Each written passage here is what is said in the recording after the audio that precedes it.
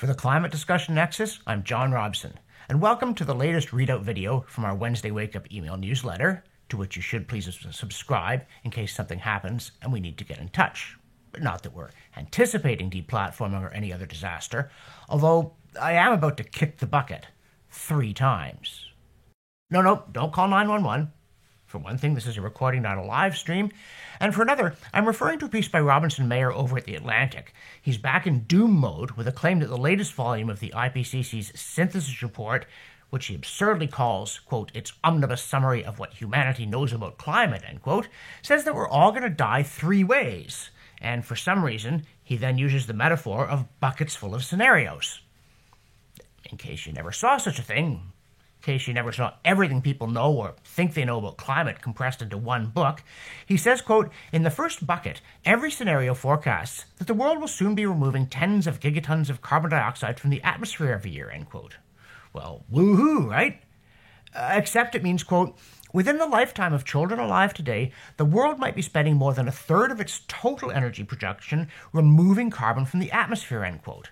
While also doing a few other things, like building a whole new power infrastructure and a whole new grid and tons of electric buses and wind turbines from here to Mars and that sort of stuff. So good luck with that, mate. Meanwhile, over in the, quote, second bucket of scenarios, the world rapidly curtails its energy usage over the next 2 decades, slashing carbon pollution not only from rich countries such as the United States, but also from middle-income countries such as Brazil, Pakistan, and India, end quote. And joy of joys, quote, these scenarios imagine a world where total global energy demand collapses in the next few decades, end quote. He thinks that would be jolly nice. He says things like giving up your car, quote, sounds fantastic, end quote. Plus not heating your house, but he admits it's a tad unlikely, especially since, quote, these low energy demand scenarios require a huge amount of carbon removal too, something like 3 billion tons of it, end quote. So we kick over the third bucket, in which, quote, humanity fails to limit global temperature growth to 1.5 degrees Celsius, or 2.7 degrees Fahrenheit, blowing past the more ambitious of the Paris Agreement's climate goals. Passing 1.5 degrees Celsius means that the world could encounter deadly droughts, mass migrations, and fatal outdoor temperatures by the middle of the century, end quote. So we're all about to kick the bucket. In keeping with which, in late April, Climate Home News bravely announced that it was finally time to talk about climate change, specifically the climate overshoot, which is apparently the worst thing ever that, if they don't start talking about it right now, you might not notice when and if it happens. So the Associated Press chimed in, so did the BBC and others, all saying some big fancy computer simulation predicted that, quote, temperatures between 2022 and 2026 will be between 1.1 and 1.7 degrees Celsius higher than pre-industrial levels, end quote. Which, since we're already meant to be at 1.1, means they have no idea whether anything will happen, let alone what if it does. Still, apparently, quote, for any 1 year in the period, the likelihood of breaching the 1.5 Celsius level is around 48% or close to 50-50, end quote. So don't go asking if around 48% means between 43 and 53, or 47.9 and 48.1, or between 8 and 88.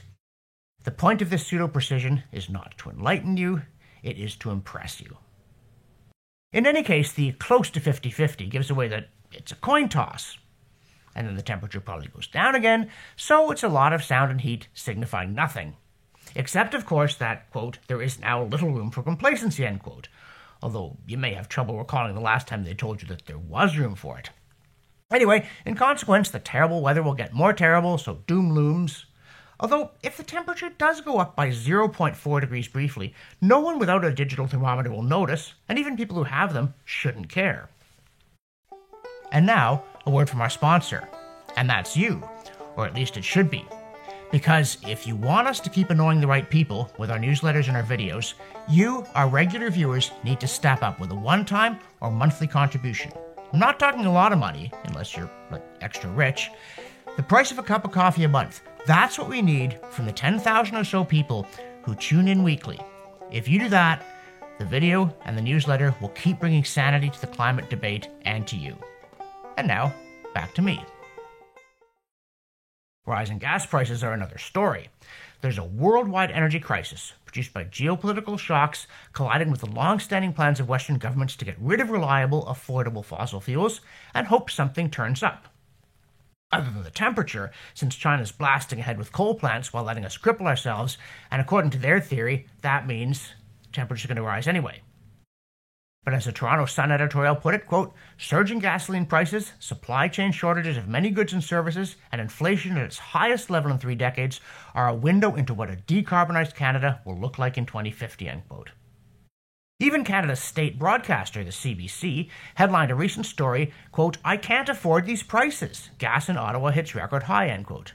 Well, if you can't, too bad, because there's more where that came from. Even if our governments can't take all the credit for current high prices, the ultimate driver is scarcity of fossil fuels, which is exactly what they've been telling us they want and will cause for decades. So congratulations, it's here. And it's curious the extent to which these policies were deliberate without real deliberation. Even now, the Biden administration is cancelling oil and gas leases while calling for more domestic production. You really wonder how these people think the world works, if indeed they think. As Michael Schellenberger tweeted irritably recently about a quotation from the chief executive of the Mid-Continent Independent System Operator, that's the outfit that oversees the power grid for much of the central U.S., quote, the California model is spreading across the U.S. Scary they're only realizing this now. And then he quotes the guy, as we move forward, we need to know that when you put a solar panel or a wind turbine up, it's not the same as a thermal resource, end quote. By which he means gas or coal. Well, no duh. And if you think we're heading for a disaster of biblical proportions on energy, we recently mocked a new study claiming that warmer weather would unleash plagues as well as famines, and we said, what, the smiting of borders with frogs? And so a reader responded, hey, what about the locusts?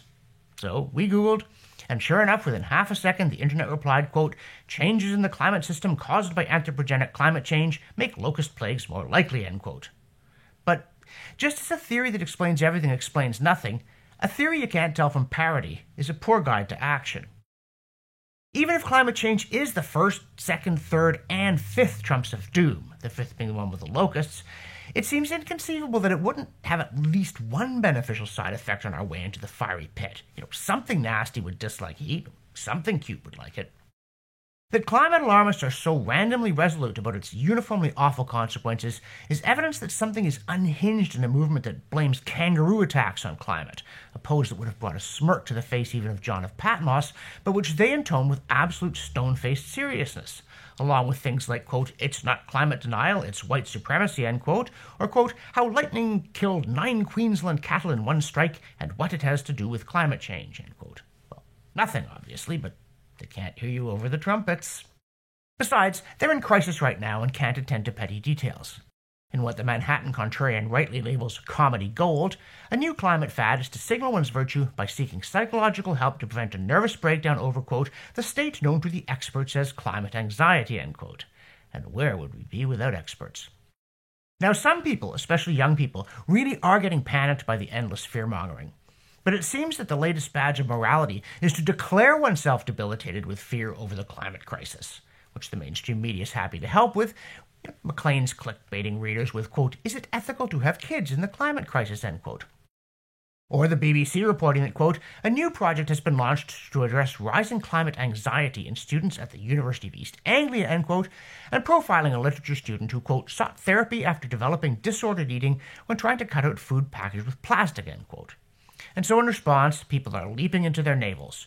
Quote, the project aims to address taboos around climate anxiety and give students the skills to manage their feelings, end quote, including a climate cafe that one participant called a, quote, safe and open space to just talk, end quote. So, plot spoiler, yes, it's okay to have a kid or two, provided you feel good about yourself and never mind that silly old planet. Or Jonathan Swift's jibe that, quote, a fancy would sometimes take a yahoo to retire into a corner to lie down and howl and groan and spurn away all that came near him, although he were young and fat, wanted neither food nor water, nor did the servant imagine what could possibly ail him.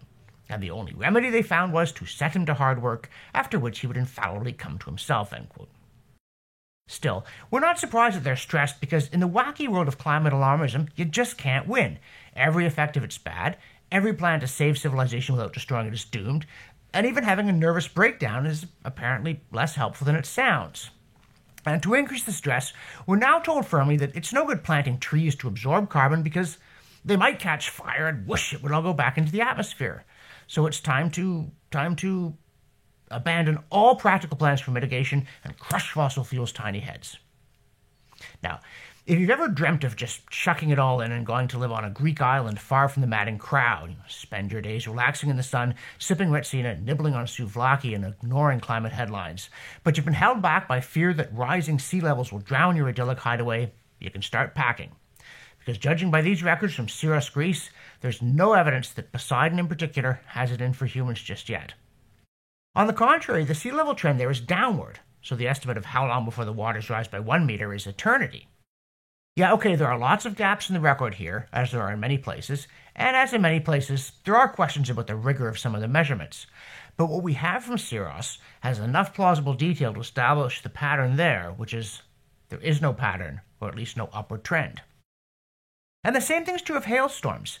As you know, journalists and politicians keep saying climate change is making the weather worse no matter what long-term data say. But the data often says, as in this case with records in the UK and Wales, hailstorms have gone down both in number and severity since the early 1800s. It seems that when it comes to ice crashing down from the sky onto your crops, your livestock, and your head, they just don't make them like they used to. And so from CO2science.org, we also bring you a test using Chinese data of the climate model predictions that CO2-induced global warming will increase the frequency and severity of thunderstorms, and therefore also of hailstorms. Strangely enough, the opposite occurred. So, there's another theory about ready to kick whatever bucket you have handy. Whereas for the Climate Discussion Nexus, I'm John Robson, and I'm alive and well.